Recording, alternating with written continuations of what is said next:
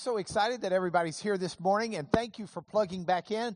We've got Torah devotionals. I was dealing with the publisher during the week, and they're a little bit just making sure that I'm still on track to get the manuscript there by March 31st. And if you keep track of the calendar, I've written the devotionals up through about November 15th. So I don't really know how many I have to finish each day, but I've got to do December and the rest of November. So keep me in your prayers and thoughts. Not so much that I get it done. The goal's not to get it done. The goal is to come up with an end result that will bless people. So I want you to be praying about it, and I want you to pray about it in two regards, especially as I move into the editing phase. One of the things that I'm concerned about is who the audience is going to be. And I see two main audiences for this book. One audience are you guys. You guys have let me teach it. You guys have been diligent in giving me support. I've gotten some great emails and some great ideas, and I've gotten some marvelous stuff from you guys. You guys have stood with me in prayer. So that is one audience. We'll give each of you a copy when it comes out. If you want more than one copy, you got to buy them. But we'll give you the first one, and you ought to read it first because you may not want more than one copy. You may be saying, putting this on eBay. So you're one of my audiences, but I have a whole different audience. I want this book to be read by Jewish folks. And so I'm writing it real hard I'm writing it real hard. Yeah, I'm using a number 2 pencil. It keeps breaking the lead. I'm writing it real hard. I'm writing it with a very directed effort at presenting what I think is good biblical devotional material from the law, and yet recognizing without being offensive about it, such that a Jewish person won't just say, this is just some Christianizing of the law. I'm trying very hard to insert the important Christian concepts, but do it in a way that is educational and perhaps even an open door for the Spirit to touch people's hearts and minds as they read through it. So to do that takes a little bit of delicate writing, and I'm not the most delicate writer. I tend to write like a sledgehammer. So if you could help me by continuing to pray and give me your thoughts, I appreciate it. So with that said, this morning we're going to look at some devotionals. The goal behind the book, of course, is not only to be devotional, but it's also to be educational. So it's a teaching book as well. So this morning we've got our Torah devotionals. Just keep us all on the same page, and because some people randomly watch these on the internet and haven't watched them all. The Jewish Old Testament, the Jewish Bible, to the Christians, the Old Testament, the Hebrew Bible is called the Tanakh. Now, Tanakh means, in essence, nothing. It is a put-together word. Here, get Tanakh up there. It is a word that's put together from the 3 separate sections of the Jewish Scriptures. The Jewish Scriptures are divided into 3 groups.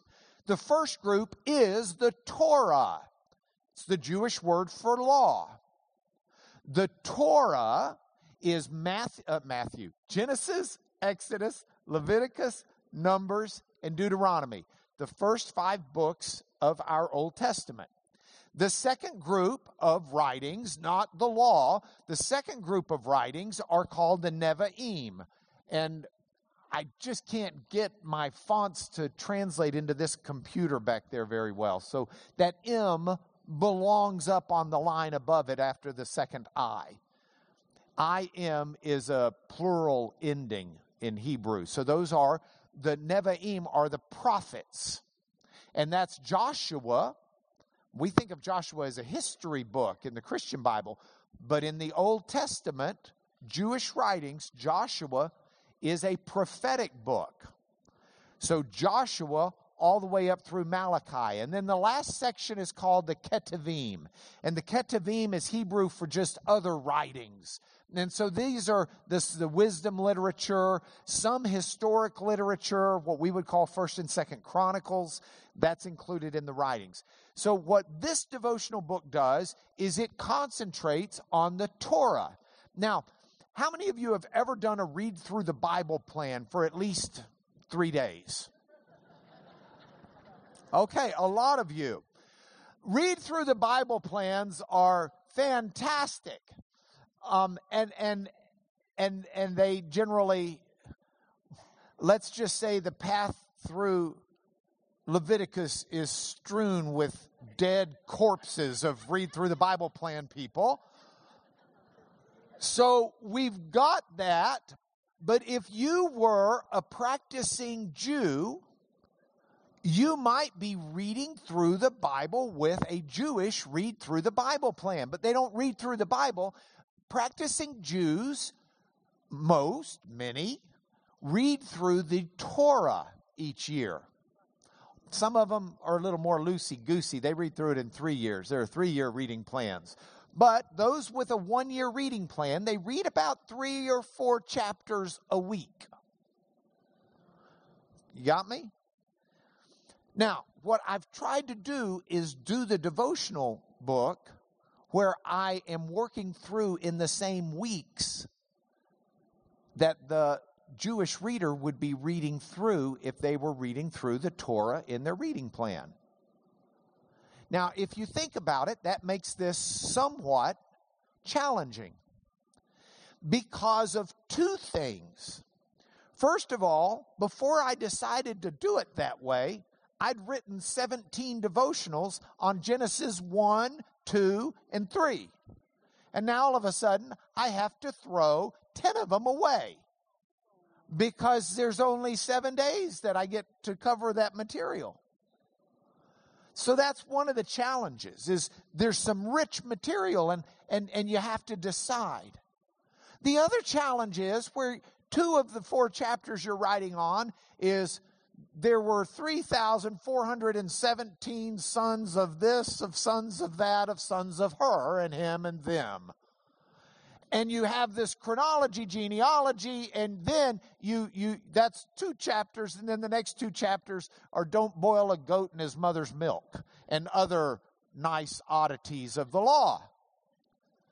Now, as a Christian, and I can't speak as a Jew because I'm not a Jew, but as a Christian, I can tell you the tendency would be to flee from those scriptures. They are the ones that have the dead corpses of read through the Bible plans next to them. And yet, we read something like Psalm 19:7 that says, "The law of the Lord is perfect, reviving the soul. The testimony of the Lord is sure, making wise the simple." Do you know what the word for law is in Hebrew? Torah. The psalmist is saying, and Psalms is in the Ketuvim, it's in a different section. The psalmist is saying that Genesis, Exodus, Leviticus, Numbers, and Deuteronomy are perfect. That they revive the soul. That they make wise the simple. And if that's the case, even though the path through those books is littered with corpses, by golly, we're going to make it through. And not just make it through, but we're looking to have our soul revived. Revived means brought back to life from the Latin. So we're looking to have our soul revived. We don't want to be simpletons. We want to be wise. And we have the assurance of the wisdom in the Psalms that the law of the Lord is going to make us wise. This is why Jesus said that not one dot will pass away from the law. This is why Paul said that the law and all of the Old Testament, all Scripture, is inspired by God, and it's profitable for teaching us, for training us. So it's a good thing. Now I want to start with this verse before we get into the law, because this verse is talking about the law. So this is our first devotional verse, even though it's technically not the law, because it's talking about it. How many of you would wear this button? 3, 4, 5, 6, 7, 8, 9. We have 15 people out of 500 or 600 in here today that love poetry. I'm really proud of you. I hate it. My idea of poetry was richly fostered. I have here today, I'd like to introduce Dennis Danielson. Dennis, would you stand up, please? This is Dennis Danielson. Dennis Danielson he and I share a granddaughter. Yes, this is the father of our sweet daughter-in-law, Nora. He is also one of the world's leading authorities on Milton, as in Paradise Lost. And he's published on it among many other subjects. He's taught it among many other subjects. He is a poetry lover and professor and teacher. And so our daughter-in-law, Nora, grew up, and she has a great appreciation for poetry because of what she grew up with. My father worked for the railroad, and I grew up with a great appreciation of his poetry. Little Miss Muffet sat on a tuffet, eating her curds and whey. Along came a spider and sat down beside her, and she beat the heck out of him with the spoon.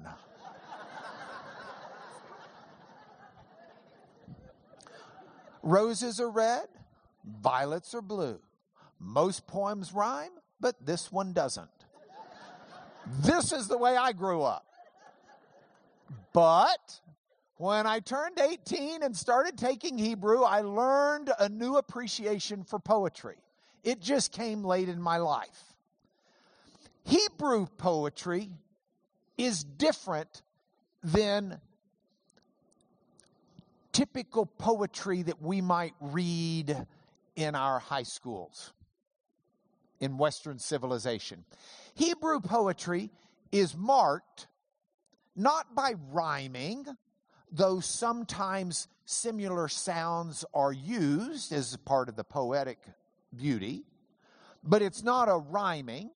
It's not marked by iambic pentameter or some other specific syllabic scheme, though sometimes the syllables are used in a way to make it more beautiful.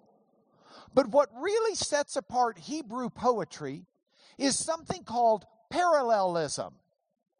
It's the idea that the Hebrew poet will say something, and then the Hebrew poet will say something that's parallel, either expressing the same idea with different words or expressing a opposite idea. And by doing this parallel structure, the writer, the poet, is trying to give a nuance to the meaning of what the poet first said. So I tell you that because this is poetry.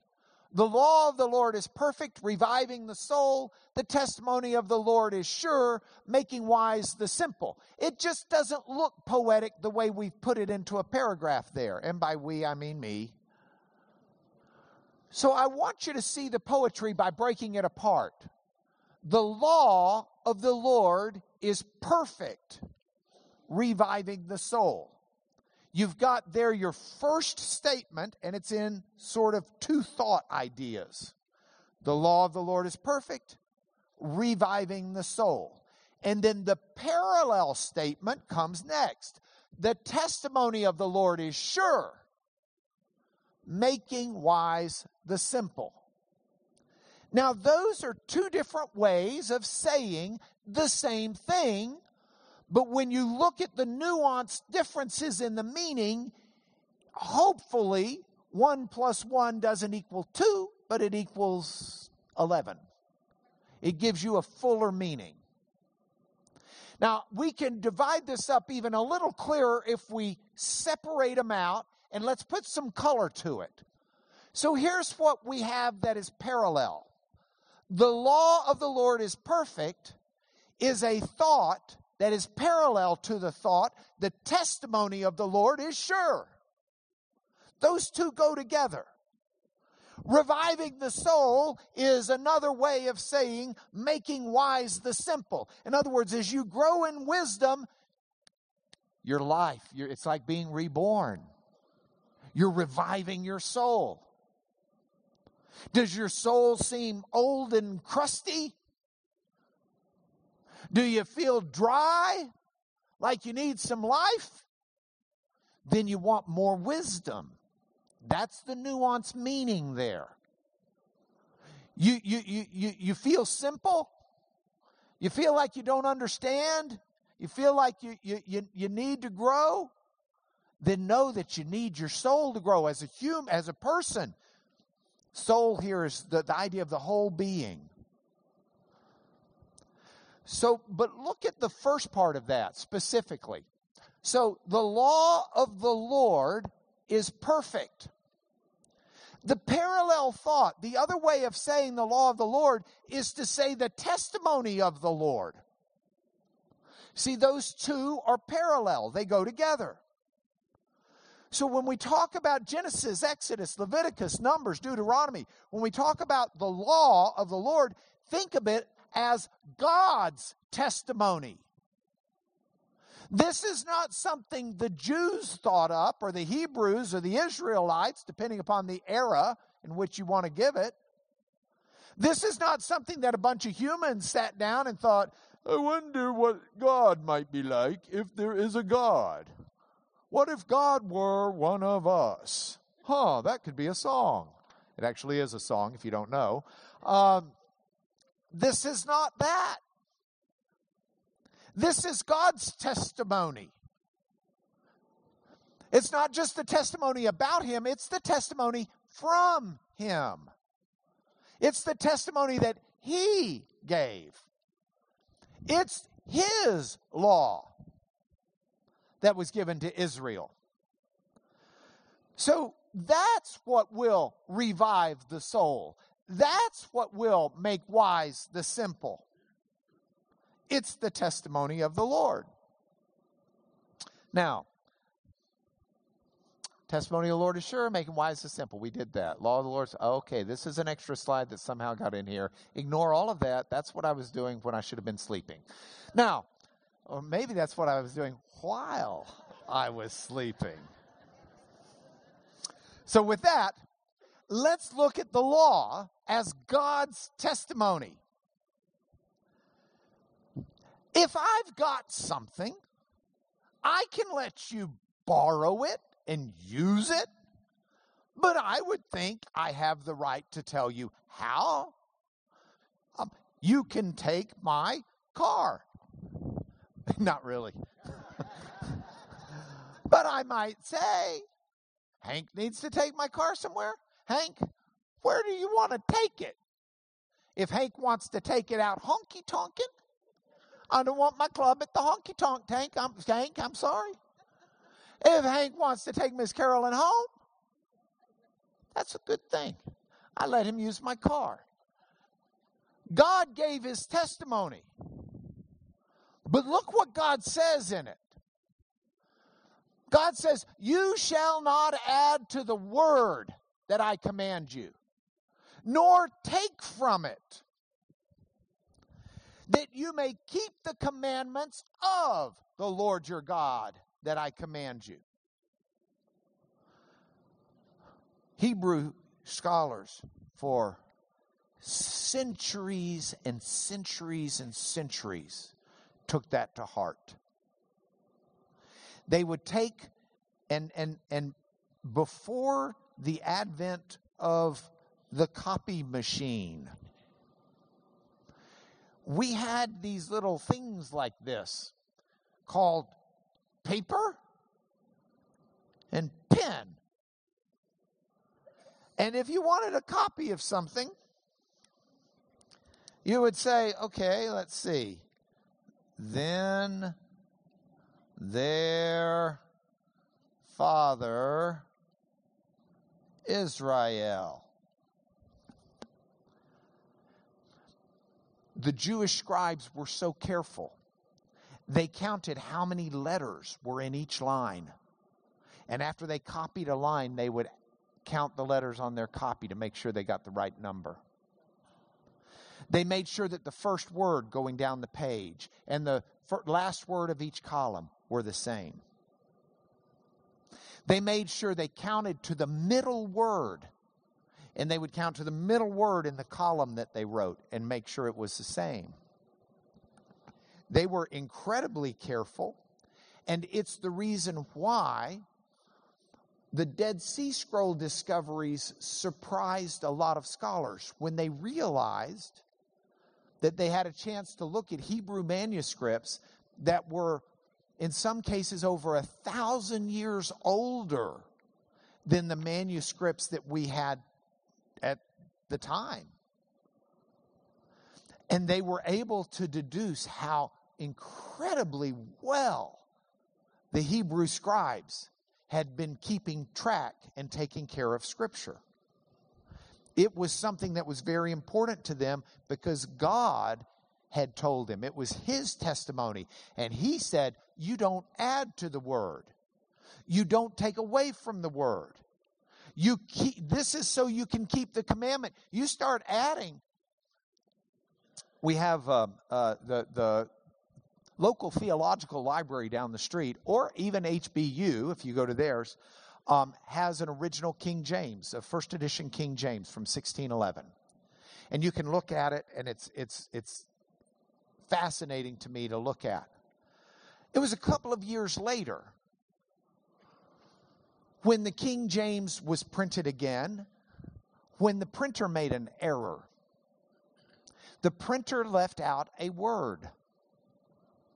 And that is called the Wicked Bible among scholars. Now, the King James, I think there are 250 or so of those full King Jameses still around today. First edition, 1611. Wicked Bibles, I think it's down to like maybe 10 or 15. People destroyed them. You say, oh, I didn't tell you what the word that was. It was left out, did I? It was not. It was not. It was in the Torah, in the law. And they'd left out the word not. And if you were following that Bible, you would not be keeping the commandments of the Lord because it had the not removed. Would you like to know which verse? Well, the original from God said, thou shalt not commit adultery. But the Wicked Bible said, thou shalt commit adultery. Left out one word. Whoops. Hence, the church begins desperately saying, we've had a little printing error. We need those back, please. Don't take those home and start practicing what you read. This is important. People are watching you. This is our next devotional thought. People are watching you. It's not just God watching you. You keep His commandments. Look at what He says in the Shema. This is actually before the Shema. See, I have taught you statutes and rules as the Lord my God commanded me. Deuteronomy is a book of Moses' speeches. Okay? So this is Moses talking. See, I've taught you statutes and rules as the Lord my God commanded me, that you should do them in the land that you're entering to take possession of it. So keep them, do them. For that will be your wisdom and your understanding in the sight of the peoples, who, when they hear all these statutes, will say, surely this great nation is a wise and understanding people. Do you realize what that was telling Israel? It's telling them, you do what the Lord tells you to do. People are watching you. And if you do it, I'm going to make you something worth watching. Here's the message, you and me. People are watching us. And if we'll do what God says, I'm going to make you someone worth watching. Now, the goal there is not say, oh, then I'm going to do what God says so that I can be something special. No. The goal there is, I'm going to do what God says so I can bring God glory. I mean, you might become something worth watching by becoming the very best, smiling, happy, honest, deliberate, hardworking garbage collector in Houston, Texas. And people who work with you on the truck, and people who are taking out their garbage and running down the street because they forgot to do it on time, and people who really, like my wife, work so hard on making sure that one speck of recyclable is in the recyclable. I'm not very good at that, as you can tell by my tone of voice. Appreciate that in people. People are watching. And God will make you something worth watching if you do it. Now, for Israel, what did that mean? Janet Seifert always likes a map, so I try to put one in as often as I can, especially if she's in class. If we go back to the Middle East at the time, we've got a huge civilization in Egypt built up around the river. Civilizations, by and large, built around rivers in the early civilization of humanity. Because that's constant water. That means that there's constant wildlife that goes there. That also means there are constant crops that can be grown from there. All of the things you need to settle down as opposed to being a nomad. All of the things that you need if you want to grow into a city or a town or a community or a nation. And so you see it there in Egypt. In addition to Egypt, you had another massive civilization that developed, what we call Mesopotamia. You have Assyria and others, but meso is middle, in the midst of, in Greek, and potamos is river. So that's between the Tigris and Euphrates rivers, Mesopotamia. Now, you've got huge empires that happen in Mesopotamia, huge empires that happen in Egypt. And those empires want to trade, maybe do war and conquer. But those empires, how are they going to do it? Well, they're not going through the sand dunes we call Saudi Arabia. There's a little bridge right there. And it's that bridge between the nations that God was giving to Israel. God says, if you follow my commandments, people will be watching you. They're going to be going through. They're going to be trading. I'll make you strong. I'll make you a witness. You will testify to me, and we will be something profound. But if you don't, I'm going to let them conquer you until you turn your heart back to me. That's what God gave them through Moses. They just didn't understand that people were watching them. Another devotional idea. Similar, but all of you went to school at some point in your life. High school, college maybe, grad school maybe. Did you have required courses you had to take? And then you had electives, prerequisites. If I was going to graduate from high school, I had to have a certain number of English credits, certain number of math credits. If you were going to graduate from the Lanier House, which means if our children were allowed to grow up, we had required courses as well. Our children were required to debate in high school.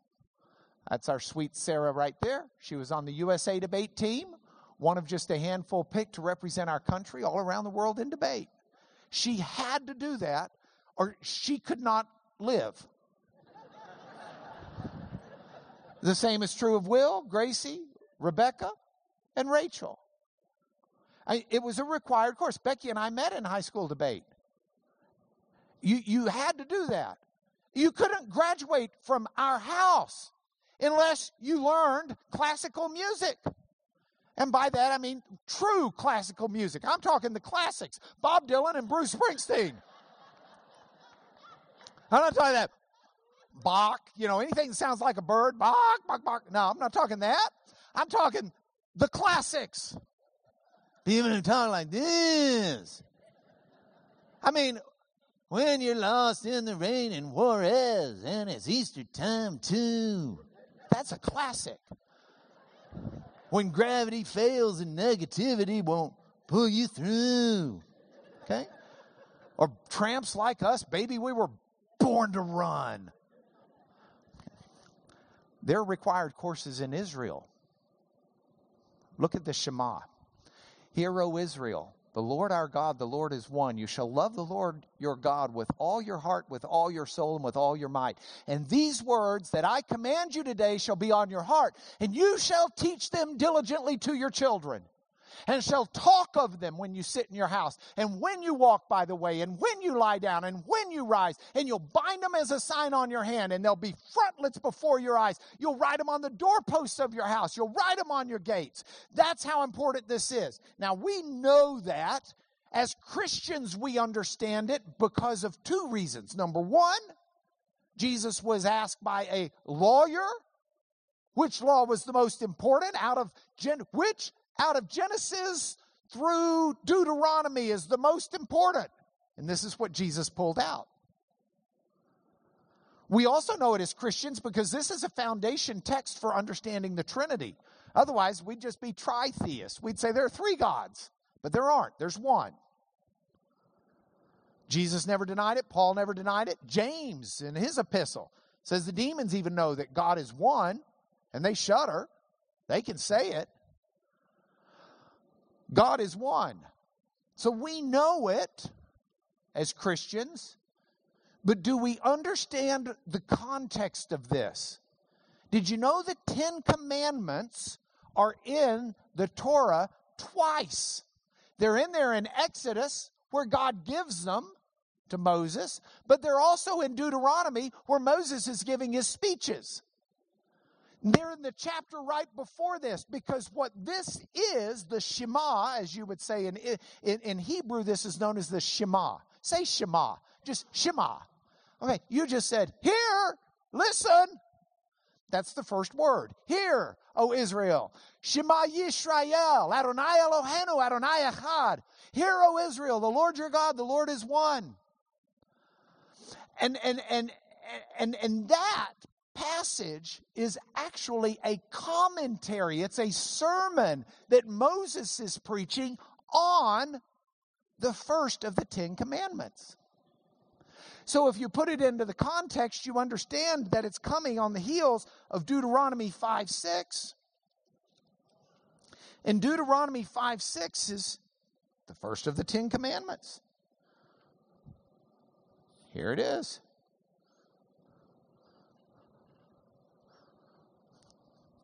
I am the Lord, Yahweh, your God, who brought you out of the land of Egypt, out of the house of slavery. You shall have, there we go, no other gods before me. And so the Shema, Hear Israel, is the commentary on this. The Lord, Yahweh, your God, is one God. And you're to love him with all of your heart and your soul and your mind. And you got to tell your children about him.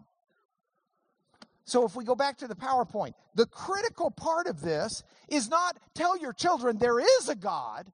That's not what Moses is saying. Moses is not saying to have the great apologetic discussion at lunch. Oh, maybe you need to. Don't get me wrong. But that's not what he's saying here. He's not saying, tell your children, there is a God. They're saying, tell him who God is. What he has done. And the biblical teaching here is that this is based upon God revealing himself to us in his word and in our lives. But we are to teach this to our children by how we live and not simply what we say. Yes, we speak of it, but we also put it in front of our hands. We put it in front of our eyes. The Jews, there are Orthodox Jews today who actually have the Shema written in ways like where they wear it. They take that literally. You'll see many of them, if you watch Fiddler on the Roof, they'll often kiss their hands and touch the lintel as they go into the door? Because they've got the Shema there. And you'll find a lot of Jewish homes that have the Shema. We've got ancient Shemas that they found that are written and rolled up in real tight little scrolls because they'd put them on the doorposts of their homes. And I don't have a problem with doing it literally unless you're missing the point of what's being said. Because the point of what's being said is what you do with your hands, you do because of who God is. What you see with your eyes, you see because of who God is. And let what you see and let what you do and let where you go be a testimony about who God is. Because you know what? People are watching you.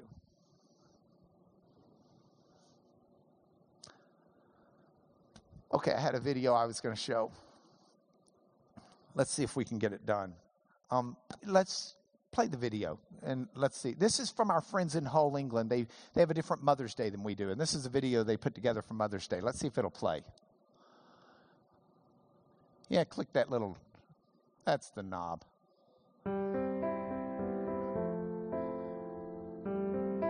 You don't know it right now, but I'm watching you. Watching the things you do. I'm watching the way you treat people. The way you treat me and all of the people around me. The way you live your life is having a big impact on me. When I grow up and start a career and start a family of my own, your work ethic will be on my mind. The time you spend with me, even doing simple things, will give me a sense of security. There will be times in my life when I struggle with integrity, and I may be not sure what to do. But I will recall how you stood up for what was right, even if you could have looked the other way.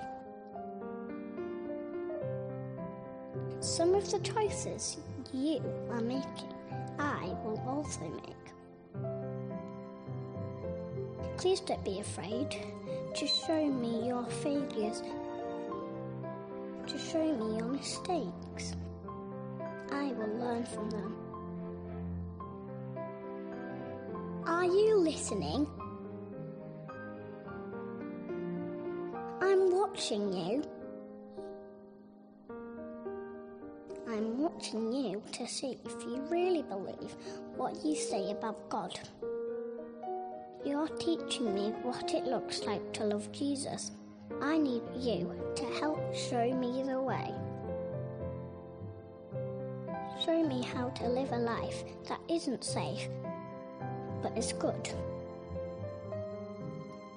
So I'm watching you every day. You're teaching me how to live, whether you know it or not.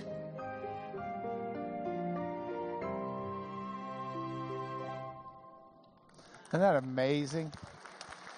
You know, our class, some of you may not realize, our class did a mission trip to this congregation in Hull, England, a couple of years ago. And we keep up with them. Melvin Tinker, the vicar there, teaches here in the summers sometimes when he comes. And it's a marvelous congregation. They watch a lot of our class videos over there as well. And I suspect we'll be watching this one. So they're watching you, literally. But we're watching you, Hull, England. We're watching you. That's as good as I can get. People are watching you. Now, we've got a little bit of time. I want to go to the next Torah devotional, and this is our last one. May the Lord, the God of your fathers, make you 1,000 times as many as you are, and bless you as he has promised you. Isn't that incredible passage? I mean, when we think about praying for each other, I generally think, I can find good prayers in the Psalms. I love Psalm 20. I love to pray that for people. I can find some marvelous prayers with Paul out of his letters, Ephesians, and it's got a marvelous prayer there. Colossians, such a great prayer. Of course, we have the Lord's Prayer. And it's a marvelous prayer that helps teach us how to pray and know what to do.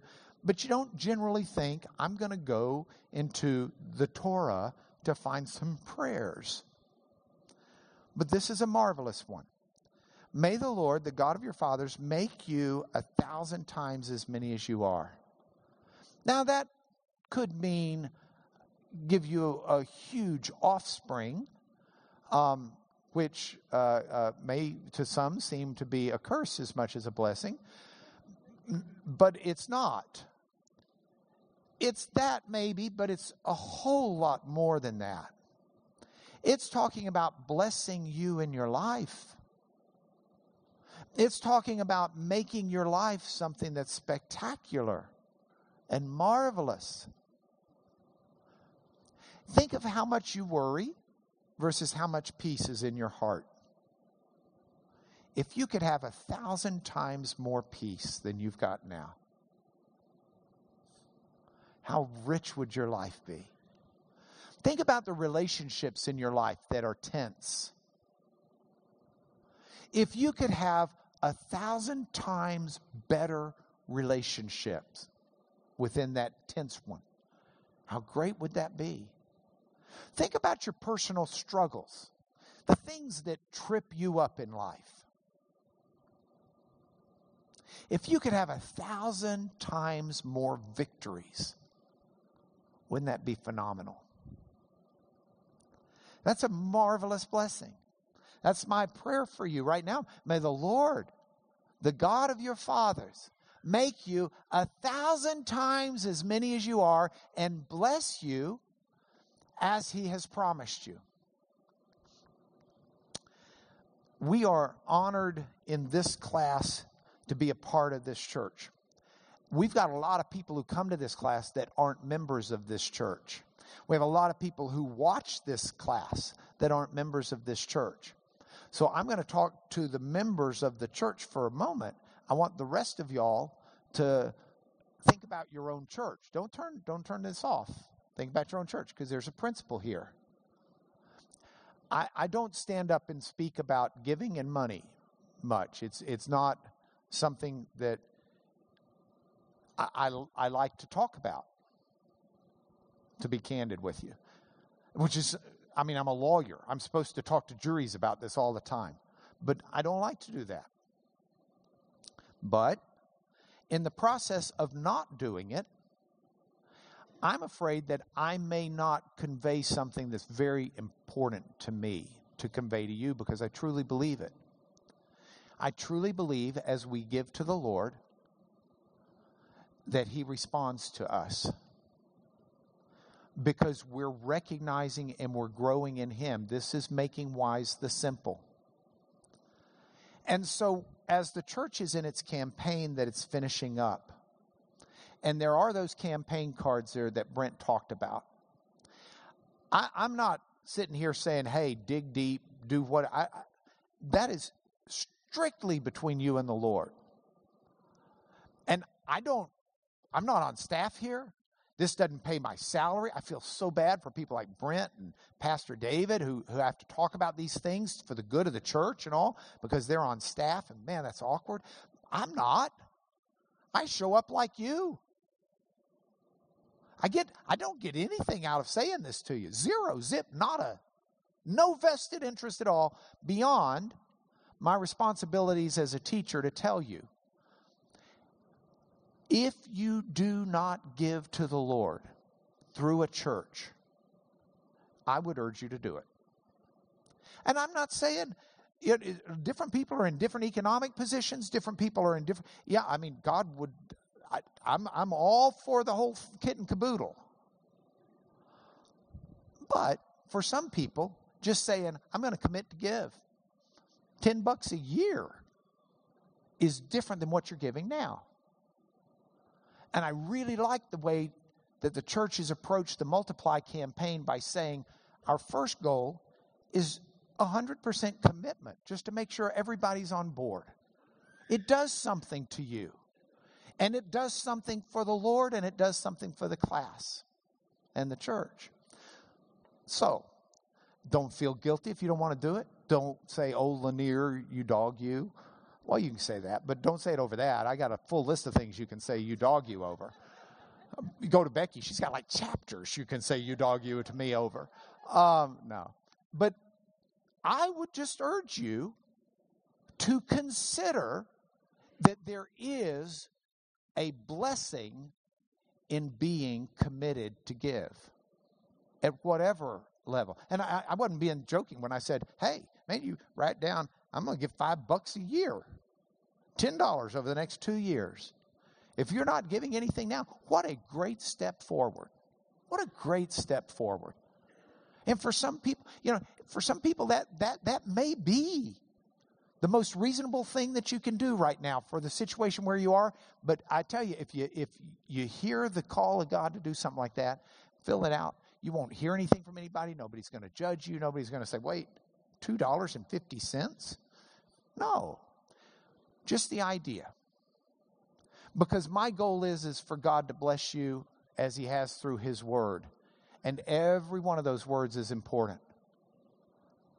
And I did not pull out the tons of Torah passages that talk about giving to the Lord. But I did have this passage, which is just the essence of may things be greater and greater in your life.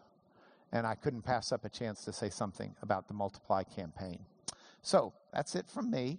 I look forward to seeing you next week. We've got maybe 1 or 2 more weeks of Torah devotionals, and then we'll start our new series. Be praying about it.